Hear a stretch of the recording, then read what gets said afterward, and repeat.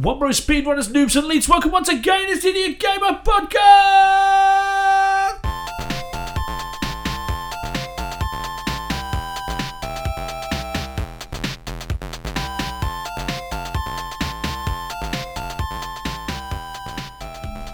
Welcome back, folks. We are back on the pod, and this week's an E3 special, as we're only a few days away from the major gaming expo held over there in LA. So I've got with me today, I've got Matt. Hello. I've got Andy. Hello there. Fellas, it's about to be one of the biggest weeks in gaming. I'm very confused because I thought it already started because we've heard like nothing but about games from E3 for the last week and a half. So that is very true, and I think also the whole thing has kind of got a little bit messed up because there's conferences that have happened before the conference has started. So they had EA's yesterday, didn't they? So yeah, I don't quite know what's going on. I don't. By the way, yeah, EA have made all their announcements, so we've got we're all pretty much underway, kind of thing, aren't we? Yeah, except I think EA actually didn't say lots of things in their press conference. I think they're holding them back to give them away to Microsoft and Sony, where I think they might have more impact. I do wonder with EA whether they don't really have much to announce because everyone knows everything about Battlefield 5 already. Yes. And the rest of the games are all sports games that everyone expects to be exactly like last year's. So, well, you'd hope so, wouldn't you? But yeah, so it's going to be an interesting one because there's quite a few games on the docket that I think everyone's going to be excited by. So we were just going to go through this week, look at the games that we're most up for, and have a little chat about those. And I've thrown in this week an E3 related quiz to test your knowledge. Very exciting. Yes. Yeah. So that'll be quite good. So I was going to start just by talking about some of the games that I've been looking at, and we've seen some more trailers over the last couple of days, like I said, from the EA conference, and a couple of them seem quite interesting. So EA announced there's going to be an Unravel 2.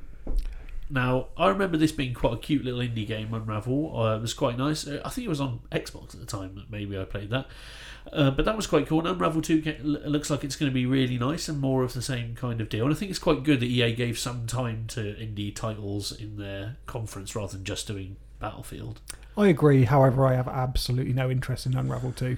I was going to say, I mean, it's not my cup of tea. I'm just kind of platformy stuff. Yeah, doesn't really interest me anymore. It does look stunning though. Yeah, exactly. It does look absolutely incredible.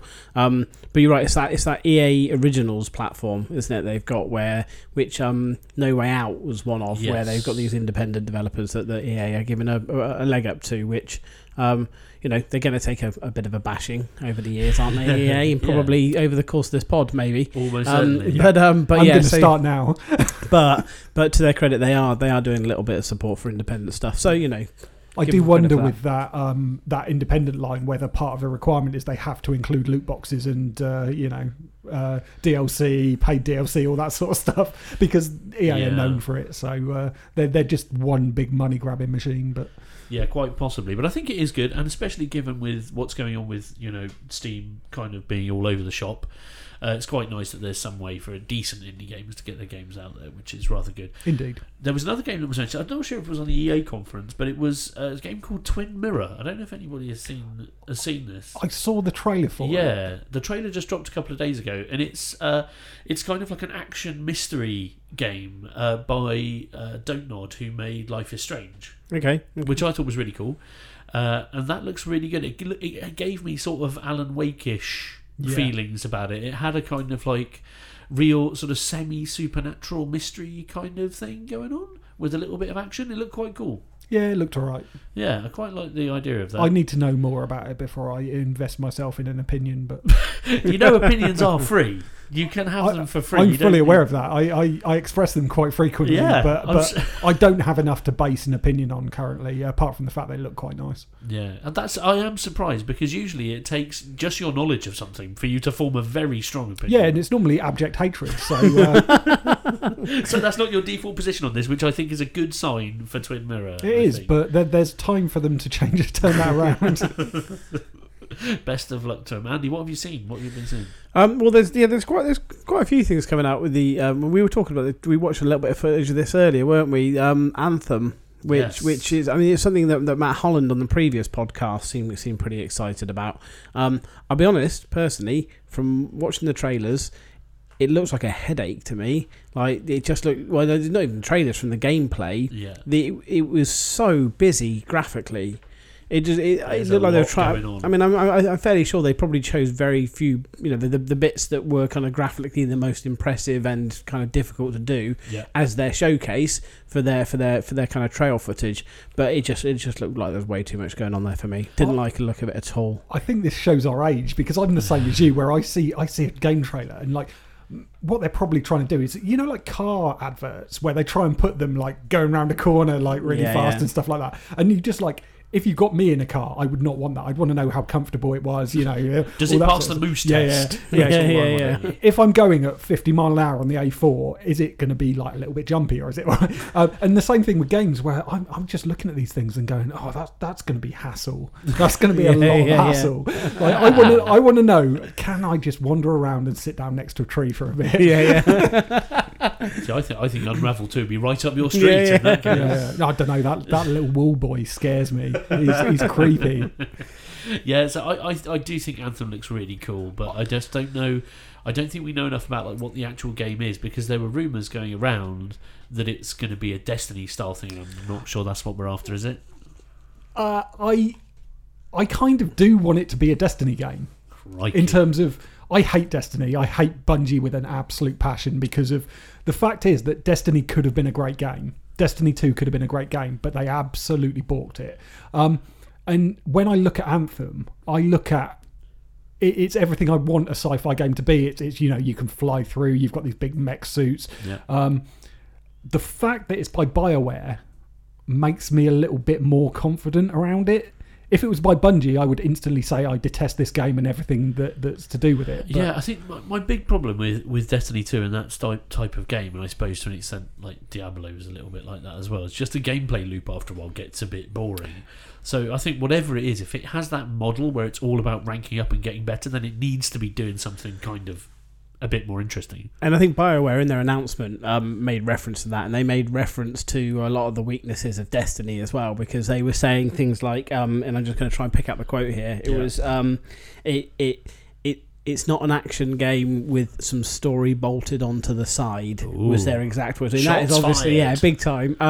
And also one of the other points they've made is it's solo. It's a solo game by default with the option of co-op multiplayer. Oh really? Rather than Destiny, which almost forced you into playing some kind of cooperative multiplayer definitely. Stuff. So, so I think they've, obviously it was, they would have started it far too early for that to have, for the decisions and the gameplay to have been influenced by Destiny 2, but nevertheless they've capitalised on some of the things that Destiny did wrong and got badly wrong, that got criticism for, and they said, well, great, our game doesn't do that, so let's quickly slag them off for doing it. So there are positives looking at it, but I'm still not sure it's going to be my cup of tea. I'm looking forward to it with tentative, as long as it hasn't got loot boxes and stuff like that. I don't think the progression's going to be as bad as Destiny, for example, because you can switch in and out of these mechs, the different class mechs. Okay. So it's not like you're going to be, but if there's any form of pay to win, I'm pretty much out, unless the story's really good. My problem with Destiny, I don't know what do you call those type of games?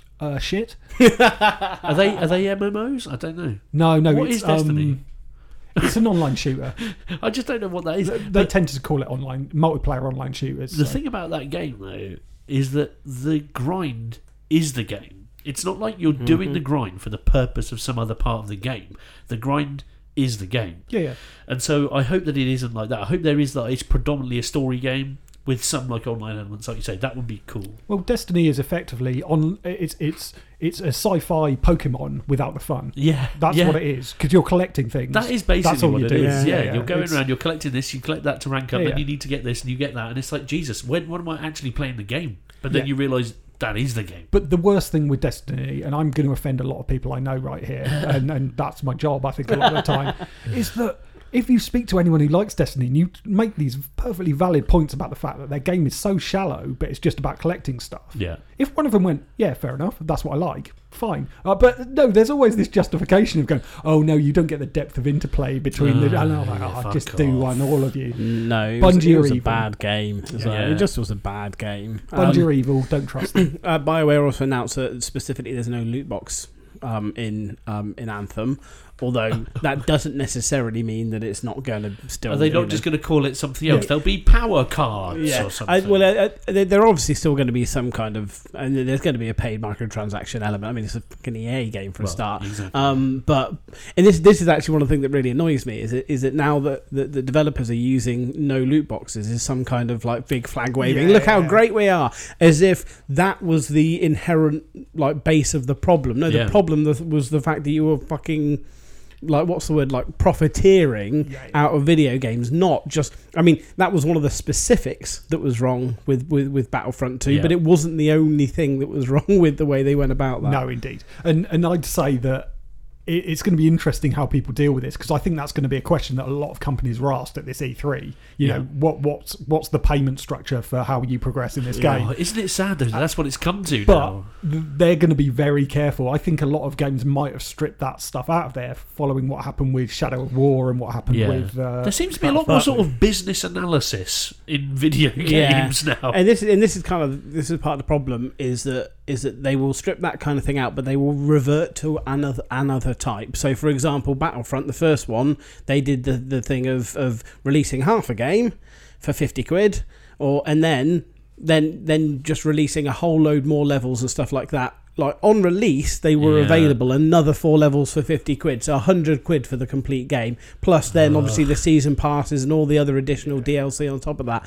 And so they'll just revert to that. They'll just revert to that as a model, or they'll all find another one. It's, the sophisticated ways they can try to extricate cash from people. I mean, I think you see that in Fortnite as well. Now, I'm a big advocate of Fortnite, but the psychology around the ways in which they manipulate cash out of people is very, very clever. At the risk of flogging a dead horse, what you said about releasing a half a game and then making you pay another 50 quid to play the full game and loot boxes, you could always go the same route as Destiny, which is having both of those, where you release quarter of a game, make people pay for a full price expansion and have loot boxes in it.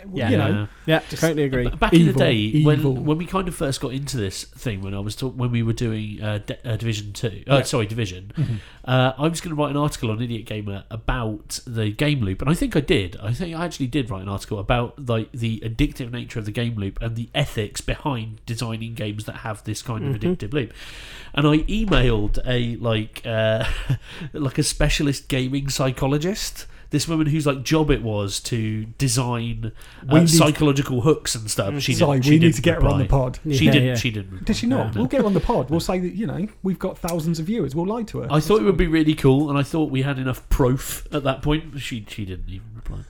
But I mean, I read a really interesting piece, and if you boil all of this shit right back to the very, very basics, you get Candy Crush Saga, okay, and that is the very, very kind of fundamental use of that kind of psychology in video games, and it's the hook, it's the lots of easy stuff to keep you interested, and then chuck something difficult in your way, and therefore you have to kind of rank up or level up or make purchases to get beyond it. And whilst all of the good stuff's happening, it's rewarding you with shiny twinkly things and lots of like things exploding and disappearing and the screen doing wonderful lovely things, all that tiny little kind of rushes of what's the word I'm looking for? It's endorphins. Yeah, it's endorphins and serotonin and stuff like that. All of these lovely little chemicals that twing, twing, twing, all of that stuff to hook you into doing stuff. To the point I need more of this. Oh, the only way I'm going to do that is it's only a couple of quid. I'll do that, and then you just do that again and again and again and again. And they do that in the Division did this, and this is the same. And I saw a little bit of this on Anthem. You mentioned it, I think, the other week, Matt, about video games where the numbers are falling out of the people because of the Division. Secret numbers games. Yeah, in the Division, you start off with your gun and you get like the numbers 4, 10. 15 are dropping out of people, and then as you progress you get bigger and better guns, and those numbers are bigger and they turn red and stuff like that. And that's the same thing. It's the psychology of feeling like you're achieving more. It's incredible. It's far worse on RPGs as well, because you've obviously not just got one stat, which is damage. You've got intelligence, you've got critical hits, you've got all that sort of stuff. I think although one thing that is really cool about RPGs is that is a game element in itself, you understanding all those things and how they buy into into each other and improve your like quality.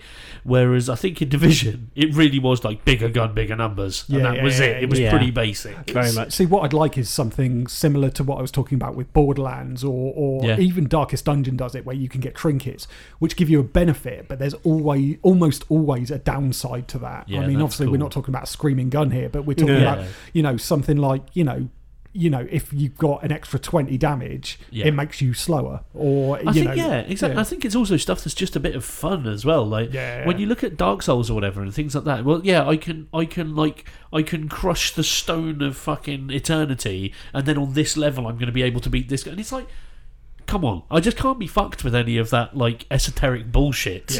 I just want my game to be fun. Just give me more numbers, it's fine. It's one of the reasons that I think we've all got into Fortnite is that it doesn't really take itself too seriously, and you can actually like you can get into it without having to buy into some massive like background bullshit thing in order to enjoy it, I agree. And we've got way off topic. I don't know what we're talking about anymore. We were funnily enough, we were talking about Anthem initially, but actually related to this, because we got onto kind of microtransactions. Microtransactions? Microtransactions is Command and Conquer, the mobile version. Rivals. He's mentioned it.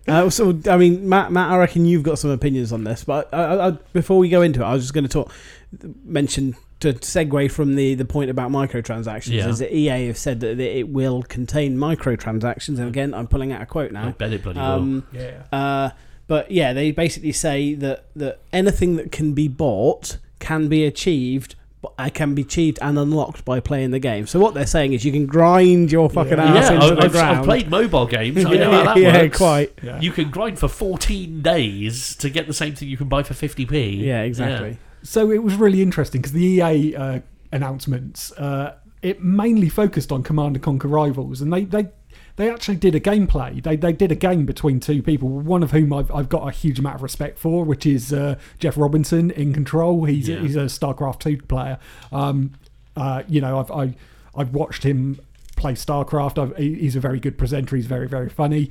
And he was playing it. I don't think it's his sort of game, but he seemed to like enjoy playing it. But there has been a huge backlash around this, mainly from Command & Conquer fans who did the same thing as me, where they heard a new Command & Conquer game and got very excited, then realised it was a mobile game, and most of them just lost it. I didn't lose it at that point. I'm not probably going to get it, even though it's a free game. It's a strategy game where it involves a certain element of progression and pay to win. I don't think that has any place within strategy games, because the strategy should be how good you are at playing the game. Plus, it's it's only Command & Conquer in name only. It's not a Command & Conquer game in the way that most people understand it. Yes. The one positive I can take out of this, and it's a very, very vague positive, is that if this game makes a buttload of money, they may actually invest it in a new Command & Conquer game, like a proper one. But then that'll probably have loot boxes in it as well. So I'm not as angry as a lot of the old Command & Conquer games, mainly because I was very bad at Command & Conquer. So, but I think most people's anger has come from the fact that it wasn't the game that they thought it was going to be. Yeah. Well, talking of games that have had in the past mobile versions, one of those was Hitman, the successful re-release of Hitman that had a mobile game, and they've just we've heard on the grapevine that there's going to be Hitman 2 being shown at E3. And I am pretty excited about that because I enjoyed the new Hitman, a lot. They've already released gameplay footage and stuff. Oh, have they? So, okay, cool. And there's a multiplayer mode as well, which I'll talk about in a bit. Okay, interesting, because I really love the new Hitman. I thought it went back to what you had, when was it? Like, it was probably early 2000s, right? The original Hitman games. It was really, really well done. There were so many different ways to take out your opposition, and it had this really good, level of self-awareness that on the surface it was this really sincere, very serious game, but in the background it knew it was taking the piss out of itself, which I thought was great. Really, really good. I actually think that game really, really handled, because it handled the complexity that it offered you extraordinarily well. Yeah. So I remember one particular level, and I didn't play it all the way through that game, but I remember one particular level where you're kind of walking through a crowd, and there's like half a dozen people you have to take out. It's a really, really busy marketplace, and all of the kind of the user interface to carry out all of your little kind of kills was incredibly. It's just really intuitive, and it was really complex, and there were so many options for you to do. And I just think they absolutely nailed that, because that could have become extremely difficult. And I go back to my issues with like Witcher 3, which are just ridiculously overly complicated user interfaces. So yeah, I think they nailed that. Yeah, I think they did a lovely job. We did a few streams that were very funny as well. Like, I think it's a really good streaming game, because there's so many different things that can go wrong, and it's really funny when you fuck it up. I put up a video. So I was in a bathroom, and part of the thing was I wanted to distract the guards without murdering them. So I turned all the taps on, and to flood the bathroom, and then I was going to hide around the corner. But as I turned all the taps on and went to open the door, this woman walked in, and she starts screaming. So I hit her over the head, so she falls out. I'm then trying to dispose of her body by throwing it out the window, and the guards walk in, and I'm just like, it's just ridiculous. It's very, very funny. But what I loved about it is you look at a game called Hitman, or you've got to take out these targets. It could very well have taken itself too seriously. Yeah, exactly. I mean, don't get me wrong. Being a hitman, it's not a good profession. It's a serious subject that you shouldn't aspire to be. But it had enough tongue-in-cheekness. I don't think that's a thing, but tongue-in-cheekery. That's the better one. Just to sort of like smooth those edges. Yes. And what I like most about it is it was more of a puzzle game than anything. I agree with that. It gave you a bunch of tools. It was more like a Monkey Island or something. It gives you a bunch of tools. How are you going to use these to solve this problem that's in front of you? Yeah, so I think Hitman 2 will be really cool, and I'm interested to see what like scenarios, because you had like, I guess there were probably like 8 different locations or something like in the last one, and spread across all the different episodes. And some of them were just really cool, and it'd be great to see what they're going to do with the new locations. If you've seen the trailer of Hitman 2, where they've have not. It starts off and you're thinking, is this a trailer for it? I thought I was watching an advert right before the trailer was meant to start, because it was a motor race. It was like a Formula 1 style motor race that was happening. What the hell's going on here? I thought I was been watching a trailer for Hitman. And then it becomes very clear. It's kind of all these little cutscenes keep happening between the shot action footage. Could you like sabotage You're the guy's sabotaging car? the guy's car. So there is some, and it had this shot of like, you can like kind of like take some bolts out and stuff like that and things like that. What I'm hoping is Monaco. I think Monaco would be a perfect setting. Yes, wouldn't it? Yes. So, because you could also have like a casino level as well. Yeah, that'd be pretty sweet. I'm very excited for it. I like the way they did the first one as well, because they did it episodic. So they released a level, you played it to death, and then they released the second level. Hold on. Apparently they're not doing that this time, though. Isn't that DLC? Doesn't that go against your system with the DLC? I paid for it all up front. Oh, so that's all right. Yeah. So then you were paying for stuff you didn't get. They announced beforehand that's what was happening. Right. Yeah. Okay. But either way, they've ditched the episodes format for this one, apparently. Disappointing. So. Because what they did as well with it is like at Christmas they released a Christmas theme for one of the things. That stuff was awesome. It wasn't the same game just with Santa hats. It was a completely new mission on that same map. And I love the idea of Hitman with a Santa hat on. Well, it did have Santa hats, but it wasn't the same mission just with absolutely. I think maybe part of that was because they weren't really sure at that time whether it was going to be successful, and I think that's part of the reason they rolled it out in the way they did. Whereas now, I guess they've guaranteed a certain amount of support, so they're going to whack it all out in one big go. But I think we're all pretty excited about Hitman 2. I think that'll be a good one. I am, although I have one negative, and that's the multiplayer. When they announced multiplayer, I got so excited because I thought it was going to be co-op. I thought I could be like, jimmying a door while you're there with a sniper rifle and stuff. Yeah. But I realised how difficult that would be to do to make it available for. But there's no reason why you can't have multiplayer maps and things like that. But then it's difficult because then people might not buy it, going, well, I'm missing out on some content.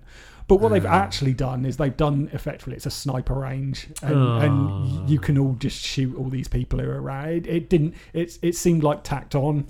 Co-op would have been great. Oh God, co-op Hitman would just be instantly fantastic. Awesome. One person's hidden as a waiter, and you're going past each other and giving yourselves the nods. Yeah, very nice. Right, so I think we're going to take a little quick break just for a second, and then we'll be back with more E3 goodness. TV, TV remote, TV experience, TV, sports TV. Right, that was Microsoft making a bit of a mess of it in 2013 with their Xbox Does Your TV campaign. I don't know, what have they got on the list for this year, Matt? Nothing. Nothing? No, absolutely nothing. No big exclusives. State of Decay 2 was just released. It's the only exclusive I can think of that's been recent. Microsoft and that's bugged to hell for multiplayer. So quite frankly, they've even balked that. So Microsoft are on at 9 p.m. tonight, by the way. So we're going to hear out fairly soon. That's the first time I've heard that. Yeah, it's news. The only thing I can think they might release is a new keyboard or something, or like Windows 15. It's just going to be the new Halo, isn't it? Halo 57, and the new Gears of War, which is Gears of War 73 and a bit. But Halo is effectively going to be like Destiny. It's going to be Destiny 3.5. Oh God!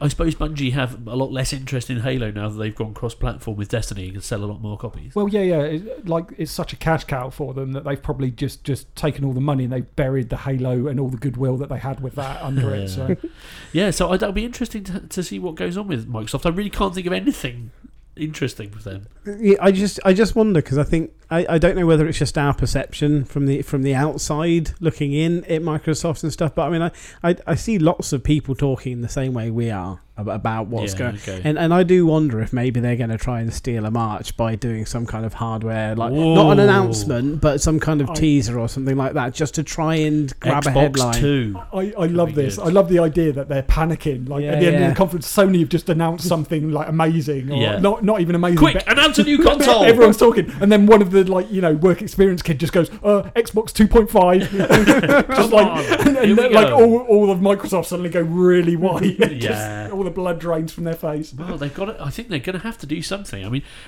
I know that the demographic for Xbox One is much better in the US. Right, there's loads more Xbox Ones in the US, but like pretty much everyone I know is doing the PS4 thing now, and I'm sure that Xbox One must have taken a massive hit. I don't know what the figures are. In fact, we talked about them at some point, I think, and PS4 is way higher, but I don't know the actual numbers. I don't know what the numbers are, to be honest, but I think that from an exclusives point of view, PS4 has absolutely dominated this current generation of consoles. But I don't really know. I mean, perhaps we should help Microsoft out. What could they announce that would make them relevant again? An exclusive, maybe new IP exclusive that we haven't heard of. There was talk of a new Fable game, so oh god, that would potentially never happen. Do it. But potentially never happen. The only thing I can think of is Choo Choo Rocket 2. So get in. They do that. Sega get involved with like Microsoft and just make interesting. Like, in terms of no one's really doing old Sega games, so let's like get those on the Xbox whatever it is store. But they've just done a like Sega Mega Drive Classics, haven't they? Okay. Like a release of like 50 odd classic Mega Drive games on. Yeah, it was apparently horribly bugged. Was it? Yeah, that's a shame. Yeah, so I saw someone was playing them online the other day and said it shouldn't be hard to recreate those games from 20 years ago, but they've made a fucking mess. There were huge lags, so like effectively you're playing it and then there's a stutter. Like I think it's Streets of Rage. I probably watched the same one. I don't know whether it's IGN or something, but there were huge problems with it. Either way, I watched the trailer for it, and I'll be honest with you, because I remember we were talking before about the new kind of Mega Drive Mini and stuff. I watched the trailer for that Classics release, and I looked at it and thought, actually, do you know what? I don't really fancy it. I think it was like some footage of Shinobi or something. And I thought this kind of like this kind of side-scrolling, pixely kind of I'm actually no. I've moved on. I'm the same. If they did graphical upgrades and added new gameplay features in, I'm up for that. But I like playing the old games. There's a reason why games have got better, and it's because the games are better now. Yeah. Talking of upgrades, I'm very pleased that at that break we opened the window. Because I think we've got, not only is there a nice breeze in here now, but there's a nice brightness, there's a nice light coming in. Lovely. It's adding a lot to the pod experience for me. If I get attacked by bees, do I have medical coverage under the podcast? Yeah, you're covered for me telling you to get over it. Right, okay. That's my solution for that problem. So whilst we've got a nice bit of airiness and a little bit of summer sunshine coming in the window, can we talk about something bad? Why not? We've already talked about Destiny. No, this is not necessarily bad. But I thought it was an interesting point that's worth discussing. Go on. The EA sort of kind of in amongst their fairly like mid-level interesting releases, they mentioned that they're now releasing a premiere version of their Origin Access, thing. So that's the explain to me what that is. So that is you pay a subscription. The existing one is you pay a subscription, which is $3.99 a month or £20 for a full year. Okay, and that gives you access to stream and play around 100 games from EA's back catalogue and other associated developers on your Windows personal computer.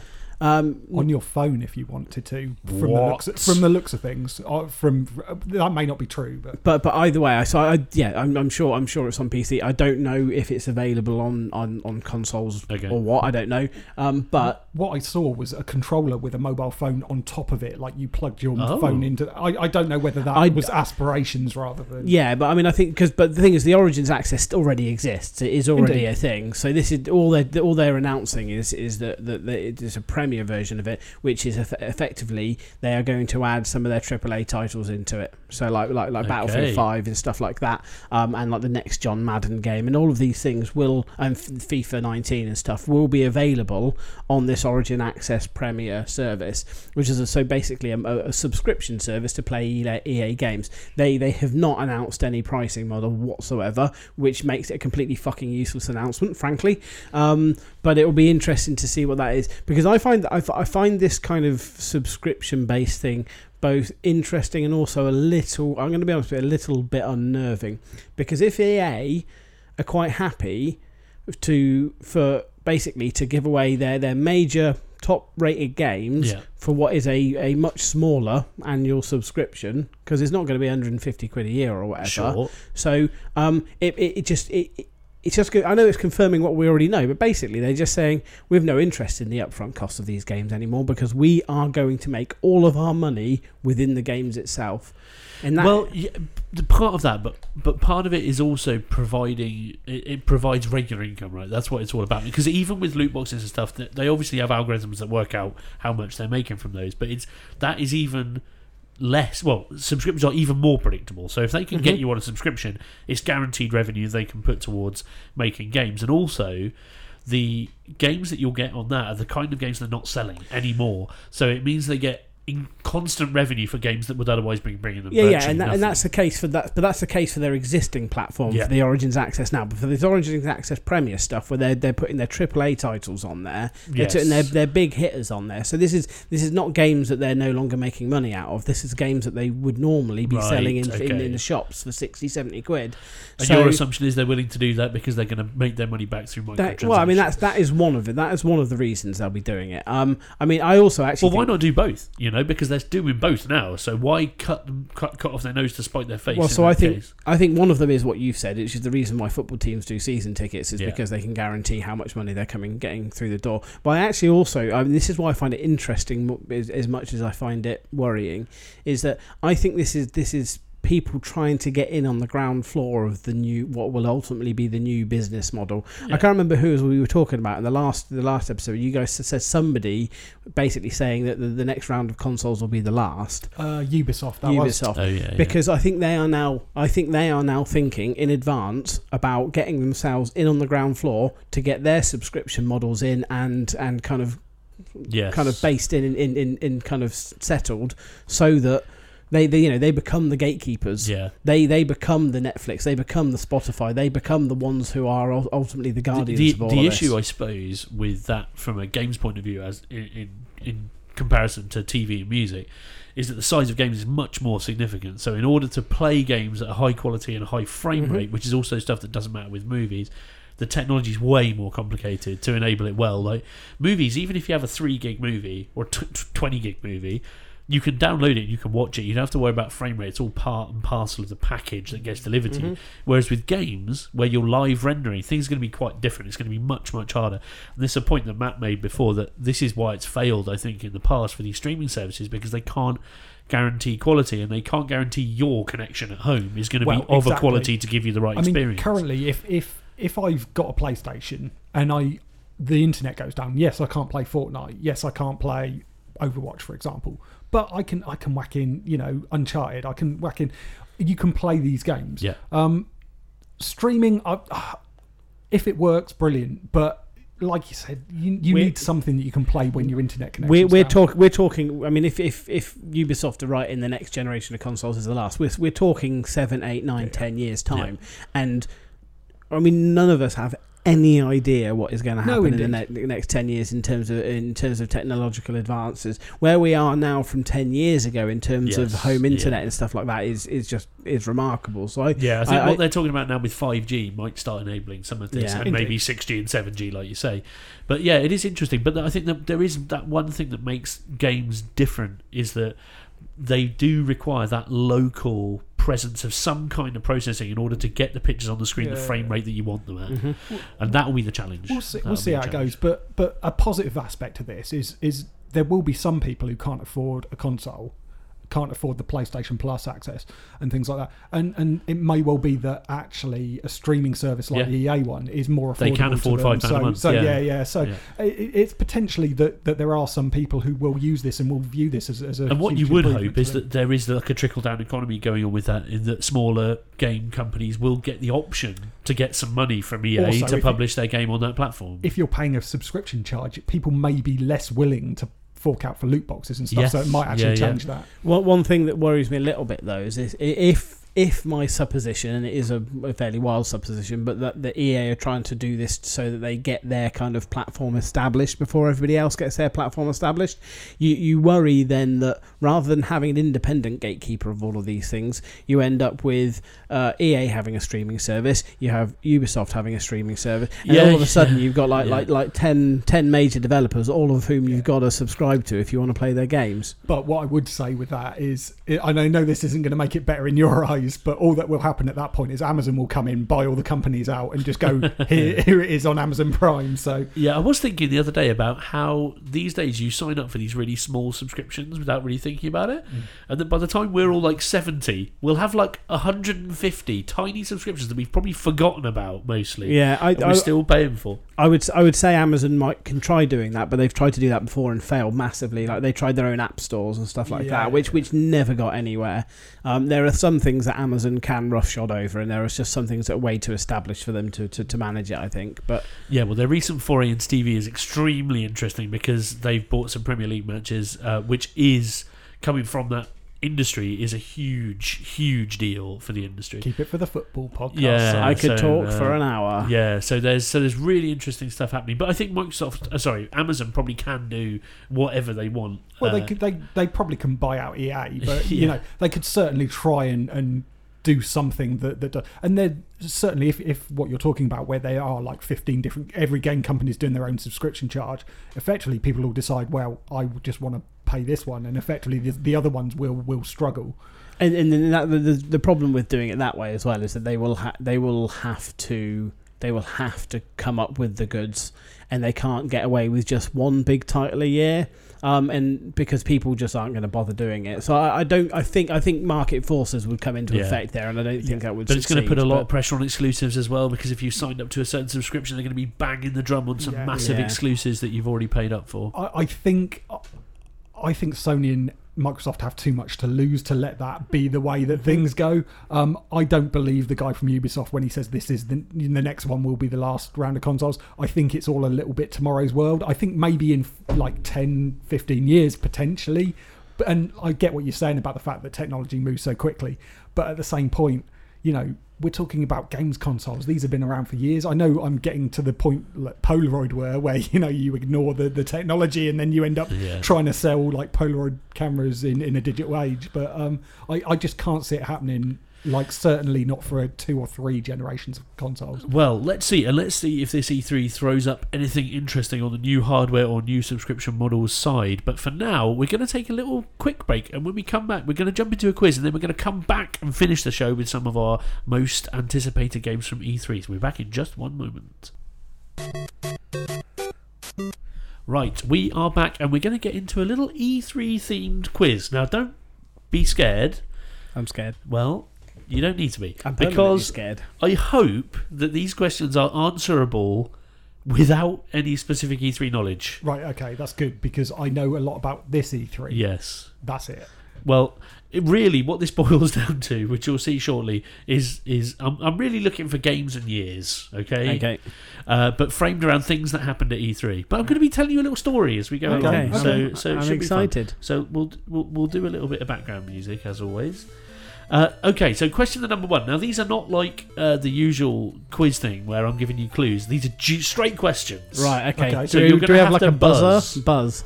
What's your noise, Andy? Okay. Honk. Oh, bloody hell, they're quite similar. Okay. Okay, so here we go. Question number 1. In 2010, Gabe Newell controversially took the stage during the Sony press conference to announce which game? Honk. Matt Angel I've forgotten what it was called. is not correct. Oh no, we have to answer Honk. it, don't we? Yeah, Watch Matt Dogs. Angel is incorrect. Watch Dogs? Yeah. So hang 2010. on. 2010 Gabe Newell on on the Sony stage. On the Sony stage. It's not going to be a PlayStation game, is it? Well, you wouldn't have thought so, but it did turn out to be. Oh. Wouldn't have thought so, but it did turn out. Mass to Effect be. 2. Gabe Newell. I don't know who. Of Gabe Valve. Newell- Oh. Did he say Half-Life 2 and everyone lost Yeah, it? no, it was much. Well, Far-Fly 3 never actually happened. Okay, are we giving up? Pass. Portal 2 was the answer. Portal 2. Okay. Because Gabe Newell, being a big PC guy, took to the Sony I don't stage. know who Gabe Newell No, I is. don't know who Gabe Newell is Fucking either. hell. Neither of you are back on the podcast. That's fine. No, it's It's lucky fine. there's no Half-Life We've questions. already agreed that Valve are evil because they let any old nonsense on Steam. That is also true. Okay, at E3 2004, Nintendo had one of its most exciting events ever, and in his first appearance, Reggie revealed a Nintendo product for the first time. What product was it? Andy Roberts GameCube? is incorrect. Honk. Too late for that, wasn't it? Nintendo 3DS. I'll give it to you, man. It was the DS. It was the Was it very DS? first DS. Oh. Yeah, in 2004. I'll give it to you. Oh, I thought you said 2014. You get yourself a point. Oh, You have to remember the points. I'm not. yeah. I've got 3 points. Oh yeah. Come on now. I've got 17. In 2013, Sony arguably won the battle against Microsoft. In fact, during the event, Sony made a very cheeky video highlighting how easy it was to do what on PlayStation in comparison to Xbox. Honk. Matt Angel. Pick it up. It would have been true, but it's not right. Go online. Matt Angel. Watch movies. No.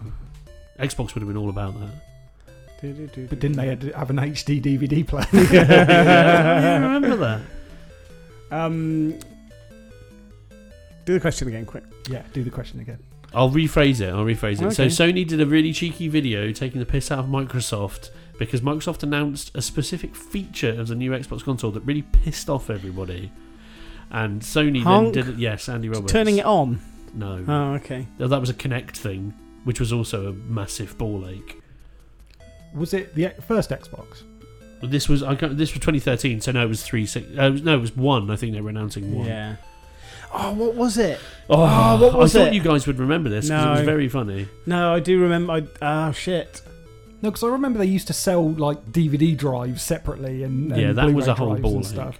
Right, I'm afraid your time is Okay. out. It was used games because Oh, the they were gonna ban Xbox them, basically weren't said they? they were banning used games. And then Sony And they had two guys backtracked on it. handing. It was Oh, like a yeah, YouTube yeah. video, and he was like, "Do you know how easy it is on PlayStation? You just handed in I the disc." forgot about that. Everyone lost their shit. Yeah, over they it, did. They didn't really they? did. It It's was like they were saying that all the second-hand game shops were going out, which they did anyway. So But that was the same conference where we had the TV clip from. So that was the same conference that Microsoft were going, you want to watch TV on your Xbox, watch TV, and you can't use used games. And yeah, Sony they was- absolutely balked it. Yeah. Yeah, I remember. it partly explains what we were saying earlier, that PS4 is so much better than Xbox One. Well, So it's there just you that Sony seemed to have like a bit of a better understanding of what the future's going to hold. Well, like exactly. Blu-ray versus HD DVD. Well, and Yes. also just a better understanding of how people work. as well. Microsoft sorted out. You're losing massively. Right, so going on to more positive matters, Bethesda had one of the very best conferences ever when they announced Doom Dishonored 2 and Fallout 4 in the same conference, the latter being available only months after the announcement. What year was this? Uh-huh. Andy Rollins. That would have been 2014. Is incorrect. Matt Angel 2015 is the correct answer. Yes, obviously Doom released in 2016 but announced at E3 2015. Right, 2 more to go. Right, time to cover yourselves in glory. Half-Life 2 is another fucking Valve question, so prepare yourselves. Half-Life 2 was revealed to an amazing response after a 20-minute video that showed true physics-based combat, the gravity gun, AI that looked a bit more dynamic than people had seen before. And what year did that monumental reveal take place? Matt Angel. 2006? Is incorrect. 2005? This is not going to be a fun game anymore. 2004? Is incorrect. Matt, you get one more guess. 2003. Is the correct answer. Good. Everything is older than you think it is. Is the answer to that question, including me. I think Matt's winning by like a huge margin. No, now. it's a tie. This is it a tie? Yeah, Okay. it's So this one for the tiebreaker. In 2005, Sony showed a trailer designed to highlight the amazing technology and capabilities of the PlayStation 3. The game didn't only look good, it looked so good that it sparked controversy when later the game was released and looked like absolute shit. Well, it didn't look like shit, it just didn't look as good as they said. But what was that game in 2005? And I'll give you another clue to help you. It was often bundled with the PS3. It was like a release title. It was not good. They're looking very intently now. I think they both I can remember this so vividly, but I can't remember what the game was. Do you want a clue? yes. It was a first-person shooter. That's what I had in my head anyway. It wasn't one of the Resistance Fall of Man one, was it? No, it was slightly better than that. Do you want another clue? Yeah. Yes. It was a sequel to an earlier game. It wasn't a COD game then, was it? No. No. It was new IP, but it was the second one of that time. Right, okay. And it was obviously a PlayStation exclusive. I've got no idea. Right, I'm gonna have to time you out. Oh, boys, I'm very disappointed. I'm gonna give you the Mario dies sound. It was Killzone 2. Oh, Killzone 2. Okay. Yeah. And it made a wouldn't have got huge... that. Like, they basically showed it and it looked absolutely amazing. And everyone was like, holy shit, this is next gen. And then it came out and everyone was like, oh. I didn't realise it was a released Not game. so The only time I've ever seen that game is in second-hand game shops for about Yes. £1.50. That is where you see it most of the time. I had it because it came bundled free with my PlayStation. I played the first level and was like, yeah, I won't be playing that again. It was bad. Bad. There was another game, and the reason that cropped up when I was doing the research for these questions, I was just looking at like big things that had happened at E3, and one of the reasons that people talked about that was it was apparently people were saying that back then in 2005 it was one of the first times that there'd been a real controversy over like trailer versus released game. Okay. And then there was another one, I think more recently in about 2012 with Colonial Marines. Yes, Aliens very Colonial much Marines, so. which looked incredible in the trailer, and then when it came out it looked absolute garbage. The aliens did not act like rational alien like No. predators. It was they would very, just run very around strange. and walk into walls and stuff. I'm just trying to remember, when was the point at which they suddenly started saying actual gameplay footage on the adverts? Probably after that Killzone. Probably was, wasn't it? But I think that was a reflection of the fact that sometimes games cutscenes or gameplay could actually look like Yeah. I do remember actually that Witcher 2 had a completely like what's the word, like animated trailer. Like it was not gameplay at all, it was just completely animated, and it looked amazing, and everyone was like, oh my god. And that had stamped in the corner like not gameplay footage. So I was like, but in that case you might as well have like a live action trailer, because totally. it's totally not representative of what the game is. Indeed. You know? But anyway, nice bit of marketing. Never hurt anyone. Well, it did. Yeah. Andy. It did. I don't know why I'm looking at you. No, that's fine. But there we go. So, yeah, well, I won't say well done because it's quite disappointing. Yeah, that was pretty poor. but there were lots of moments where I thought you were going to get things, and I'm just encouraged by that. At least I was close to a couple of answers. Yeah, well, good for you. You give yourself a pat on the back, or at least it made it sound like I was close to them. That's the important thing. It's a perception of intelligence, right? And I think we'll take one very, very, very, very, very fast break, and then we'll be back and we'll finish up with our big highlights from E3. Right then, boys, what have you got left then that we've seen that we're excited about for E3? Well, I'm really interested and excited to see what we're going to get with Fallout 76. I think. I mean, so we just had that kind of teaser, didn't we? Yeah, because we had the teaser about a week ago now. Yeah, we think about a week or two ago, and it came out of the blue, lined ourselves up nicely, and obviously got everybody excited. And I think presumably that was deliberately timed so that they could then actually talk. It wasn't, the stories wouldn't be about the announcement, the stories would be about the gameplay and stuff like that, so they get two hits of promo, if you like. So I think I'm hoping that we're going to get some more details about what kind of a game that's going to be, because there's been a lot of speculation as to how it's going to be set up. I kind of hope it's a proper Fallout game. I don't. I want it to be a completely different game, because I just don't want it to be a fucking survival game, because they are generally really annoying. Yeah, you're right. But then so are normal Fallout games. That's also true. I played the whole... Well, I didn't play the whole. I started playing Fallout 3, right? And I hated it. And I was talking to one of my mates, and I was like, this is just shit. And he was like, what are you talking about? It's one of the best games ever. And I was like, I can't do anything. I walk out into the wasteland, and I get killed instantly. I've got no bullets in my gun. I've got no armour. And he was like... Why haven't you picked stuff up and like gone and made armour and stuff? And I'm like, I've got no money. I've only got 4 bullets in my gun. He was like, well, what do you do with all your bottle caps? And I was like, I'm not picking up the bottle caps. And he was like, that's the currency of the game. And I was like, oh. I'm going to say that sounds more like your fault than the game's fault, though. That one was on me, to be honest. But I need a little bit more signposting, it turns out, as to what the fuck is going on. I actually enjoyed Fallout 3. I think I remember that happening to me, to be fair, and not noticing the bottle caps were the currency.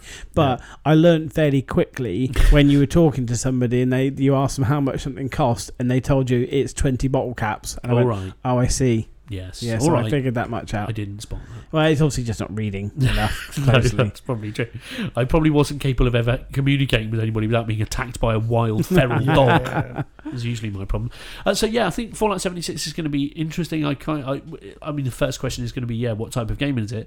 But also, regarding Bethesda, what else are they going to bring out? Yeah, I'm the same. Like, I'm hoping that Fallout 76 is a bit of a red herring in terms of I'm hoping that they've released that thinking that everyone will go, oh, that's the one big game that they're going to talk about, and then out of the side comes one of 2 games. So obviously Elder Scrolls 6 would just that would set the internet on fire if they announced that. I genuinely don't think they'll let any leaks out around that before they announce it, so it wouldn't surprise me if they've managed to keep that quiet. The other one is potentially Starfield, which is their version of either Skyrim or Fallout, but in a science fiction universe, which has been strongly rumoured for years. And an SRPG. Yes, I'd be very excited. Nice. Either one of those I would be far more excited about than the Fallout 76. Whether they do it or not, I don't know, but I'd be very excited if they do. And that's kind of part of my theory as to why they've done the announcement of Fallout 76 ahead of E3. Because now they're talking about Fallout 76. It's not news. It's just stuff people are being interested in, leading me to believe that they have another announcement to do. Or is Starfield going to be a console exclusive and be put out on the PlayStation don't know, but conference or something crazy like that? If their secret is Elder Scrolls 6, my goodness, I'm not coming to any more podcasts because I'm just going to go camp out at my local HMV or something until it probably goes out of business. You do need to get with the real world. Yes. I would really like it if they did. They had like a whole load of stuff and they made a big deal out of like Fallout 76 and went into loads of detail. And they've got Rage 2 as well, haven't they? So they'll do a load of detail about that, and they'll have that as an official announcement. And they'll do all of that. And I just want them to do like a tiny little, just like a little teaser, like a 10-second teaser right at the end. Not even a teaser. I want them to go, oh, by the way, Elder Scrolls 6 is out in 2 weeks' time, and then just walk off stage. Wow. Imagine that would be something. That would be incredible. I don't think that's going to happen. I think it's more likely to be a teaser for something that's going to happen next year, maybe. But yeah, imagine that. I mean, because imagine that as a mic drop. That oh yeah, by the way, it's ready and it's about to be released. That would be fantastic. Actually, if some of you want to pick it up on your way out, oh my goodness. Yeah, let alone the internet catching fire. Los Angeles would catch fire. Well, talking about teasers causing a little bit of uproar. Only a couple of years ago now, probably after Kojima had his big split with Konami, we saw a very early teaser trailer for Death Stranding. Now, surely this E3 is going to be the place where we find out some more. Do we want to find out any Do more? we? I just want to know what it is. You kind of get to a point with stuff like that where there's so much mystery and well, there was so much mystery when the trailer first came out in the first place, frankly. But the reality can only end up being disappointing. Yeah.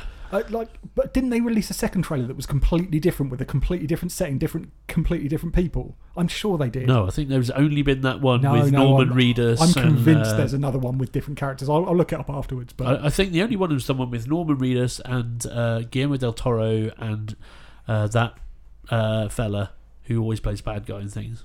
Mads Mikkelsen. Mads Mikkelsen, well remembered. But I don't know if I want to know anymore. I kind of want them to release it. I don't want to see any reviews, and I want to play it just to see what the hell's going on. It'll probably be some fucking nonsense Metal Gear stealth crap. Yeah, and that's the thing, is that's what I mean. Reality never ends up being as interesting as the teaser, I guess. It can't get any weirder, surely. No, I wouldn't have thought I bet it so. does. Yeah, I bet it gets weirder. Talking of weird things, we have had a teaser trailer that has now been running for a very long time, for maybe 5 years. 5 years. And this could be a game that I think we could probably all get pretty excited about. Okay. From the guys that brought you such amazing games as The Witcher 2, The Witcher 3, The Witcher 1, Cyberpunk 2077. Oh, I'm excited. It's going to be very interesting. Surely this E3, CD Projekt Red is going to drop a proper trailer for this game. I don't even want a trailer. I want them to tell me when it's going to be out. Well, they might just do that, because CD Projekt Red are the kind of cool company, even like one of the last bastions of like people that actually give a fuck about the industry. So it's possible that we might not only get some trailer, but we might get a date. I mean, I've made no sort of, I haven't hidden my disdain for Witcher 3. Mainly its deficiencies compared to Skyrim, but I'm genuinely excited for this. From what I've seen, you'll be able to design your own character, which instantly takes away one of my criticisms of Witcher 3. It's a cyberpunk universe, instantly more interesting to me than that sort of redundant sort of fantasy universe, unless it's Skyrim, obviously. And I'm just a bit more excited about this than I am about another Witcher game or anything like that. So yeah.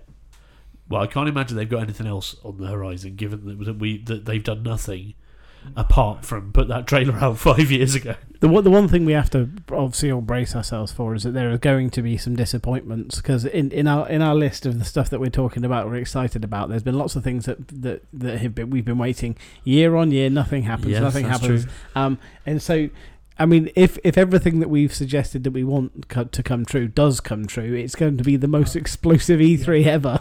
Don't get me wrong, I don't think Elder Scrolls 6 is going to be announced. I genuinely don't. No. But I would love it if it was. One game that we know will be announced is from Sucker Punch Studios, who made the infamous, so this is a console exclusive for PlayStation 4, is Ghost of Tsushima, which looks like it's going to be some kind of maybe stealth-based RPG set in a historical Japan during the Mongolian invasion, and it looks really, really, really cool. It's very pretty. Yes. Doesn't interest me though. Doesn't excite not into me your at all. samurais? No, not really. I mean, you're right. It looks ace, but that's not my cup of tea. Sword play, is that a problem? Yeah. As long as the swords aren't glowing, I'm all right with the ones that are glowing and go. Yes. Speaking of which, we can move on from that. EA obviously announced that it's Jedi Fallen Order. Okay. Is that a Battlefront 2 expansion? No. Is it not? No. So there was a separate announcement about Battlefront, which is that they've got they're going to have a load of this. There's basically a bigger load of updates coming. It's going to have characters from Clone Wars. Oh, nice. And also it's going to have like people like General Grievous is going to be in it, and Anakin Skywalker and a young Obi-Wan and stuff like that are going to be there. So they've got a whole bunch of new game modes and stuff as well as a part of a big update. But no, there is there was a small kind of interview in the crowd teaser with a fella talking about Jedi Fallen Order, which is a I don't know if it's an RPG or what, but basically a game like a third person or first person game, like holding lightsabers, going out, and it is going to be set between Revenge of the Shit and A New Hope, basically. So Very it's going cool. to be within that. And apparently you take control of a group of young Padawans who have survived the slaughter, and that's kind of what's going on. Isn't that none of them? Yeah, how young are they? Because are they going to be annoying? I don't know the answer to those questions. Imagine if they get Jake Lloyd to do the voice. Well, no, because it'll be after that, won't it? Because he's probably old now as well. Yeah, but imagine they go get an old Jake Lloyd to go pretend you're 12 again. But yeah, they. But no, I assume they're probably just going to be like 20 something. I don't know. Yeah. But yeah, so that's coming. That up. could be interesting. Yeah. I've got two things I wanted to talk about, and they're not things I'm looking forward to, but I've got points about them. So, first thing is I'm not hearing any joy for a game that any sort of excitement or joy about a game that we know is probably going to be announced. Last of Us 2. So everyone was talking about Last of Us. I guess because everybody already knows it's happening. Yeah, but everyone's talking about like, Last of Us greatest game ever. It's not, by the way. But I thought there'd be a lot more sort of focus on it, but no one seems to give much of a shit. Yeah, I think when the whole thing about E3 is like new shit, isn't it? That we haven't heard of. Like everybody knows it's coming, and whatever. I think it'll be fine. I'm pretty sure that game will be, fairly disappointing given the situation. Well, if it's got the same gameplay but hasn't got the same story strength. If they put some fucking pushing boxes around, you would be well up for that. I'm better we're pushing boxes than hiding under tables. Yeah. I genuinely hated that game. I did. I really, really did, and I've had people telling me that it was the best game they've ever played in their lives, and I'm thinking, I said, you must have had your eyes closed during the gameplay bits, because I just found it the most frustrating, tedious, repetitive fucking grind of a video game. That's why all media is fantastic and subjective, because some people can like it and you cannot. The other one I want to talk about, and this is not a game that comes onto my radar or anything like that, but Dead or Alive 6. Dead or Alive? Is that the one with half-naked ladies jumping around kicking each other? This is the point I want to make. Every single Dead or Alive game has focused very much on the physics of women's bodies and less amount of, you're talking about boob physics, pretty much. But the clothing has been very revealing, up to the point where I think one of the games had them in bikinis. Wasn't there a movie that starred Kylie Minogue or something? No, I think it was one of the others. Oh no, Kylie was in the Street Fighter movie. Kylie was in Street Fighter. I think there was a Dead or Alive one with one of the other girls from Neighbours. Holly Valance, I think it was. Okay. But from what I've seen about Dead or Alive 6, the women are significantly more clothed than previous. Okay. And from what I've been hearing, the game designers have been moving more towards that. Well, and I think good. I don't know if they really deserve any praise. No, for not being as misogynistic as they were before. Yeah. But I thought that was a nice move. I still have no interest in the game because is it a fighting game? I don't care either. But Mortal Kombat something or other also potentially is coming out. But I thought that was quite a nice development for them. Well, it's good. It's good. I suppose so. I'm hoping that's a step change for the industry. But you'd hope so. Well, to the point where it's not massively fucking aggressive. Yeah. Oh, well done for not being from the 1970s. Yeah, exactly. Congratulations. What else have you got for us, Andy, before we close up the pod? Well, I just wanted to talk. I mean, we haven't touched at all on Nintendo or Switch, and I was just looking through some of the speculation about what we might be looking forward to seeing for Nintendo for the Switch, and I'll be honest with you, pretty underwhelmed with what's out there and the discussions that are out there. In a moment, I think probably the biggest chat seems to be about a version of Super Smash Brothers, but the chat seems to be: will it be a new game built from the ground up, or will it just be a deluxe version of Super Smash Bros. 4 in the same way they did so with the They are doing a lot of that. They are, and I do think if the Switch wants, if they really they're serious about any kind of longevity for this console, I genuinely think they need to start thinking about doing some stuff from scratch. Yeah, maybe. I mean, they have done some cool stuff. I think not for us, not designed for us, but like Labo, I think was really cool. And there is some chat about there might be some new Labo kit coming out. What I'd like to see is there's an independent game coming out, I think this year, Wargroove, and there's been very little around it, and I'm very excited for that because it's a spiritual successor to Advance Wars off the DS, and that cool. I'm really, really looking forward to that. Cool. So I'm hoping we can see that and we get a release date for it. Excellent. But other than that, you're right. I'm finding a lot of the Switch releases quite underwhelming a lot of the time. So I often look at what's coming up for the Switch, and I just think, meh. And they just keep talking about exciting ports and stuff. And I said, well, I've got that. I can play that on my PlayStation. 2 years ago. I mean, they got a few big hitters out of the gate early doors for Switch, and now we're going to have to survive with those, I think, for a little bit of time.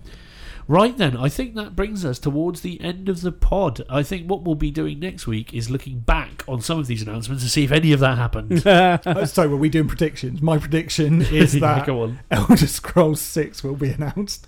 My prediction is that we won't see anything about Cyberpunk 2077 and CD Projekt Red won't even mention it. And my prediction is that Elder Scrolls 6 will be announced and it will be something that really, really upsets Matt. Well, that mobile only. That will almost certainly be the case. Xbox exclusive. And that brings us towards the end of the podcast. So, Andy, maybe you could give us your Twitter handle so everybody can find you online if they need to do that. On Twitter, I am at Johnny Biscuits. Very nice, Matt. I'm at Matt Rolls Ones. Very nice. And you can find us at idiot_gamer. You can also email us at podcast@idiotgamer.co.uk.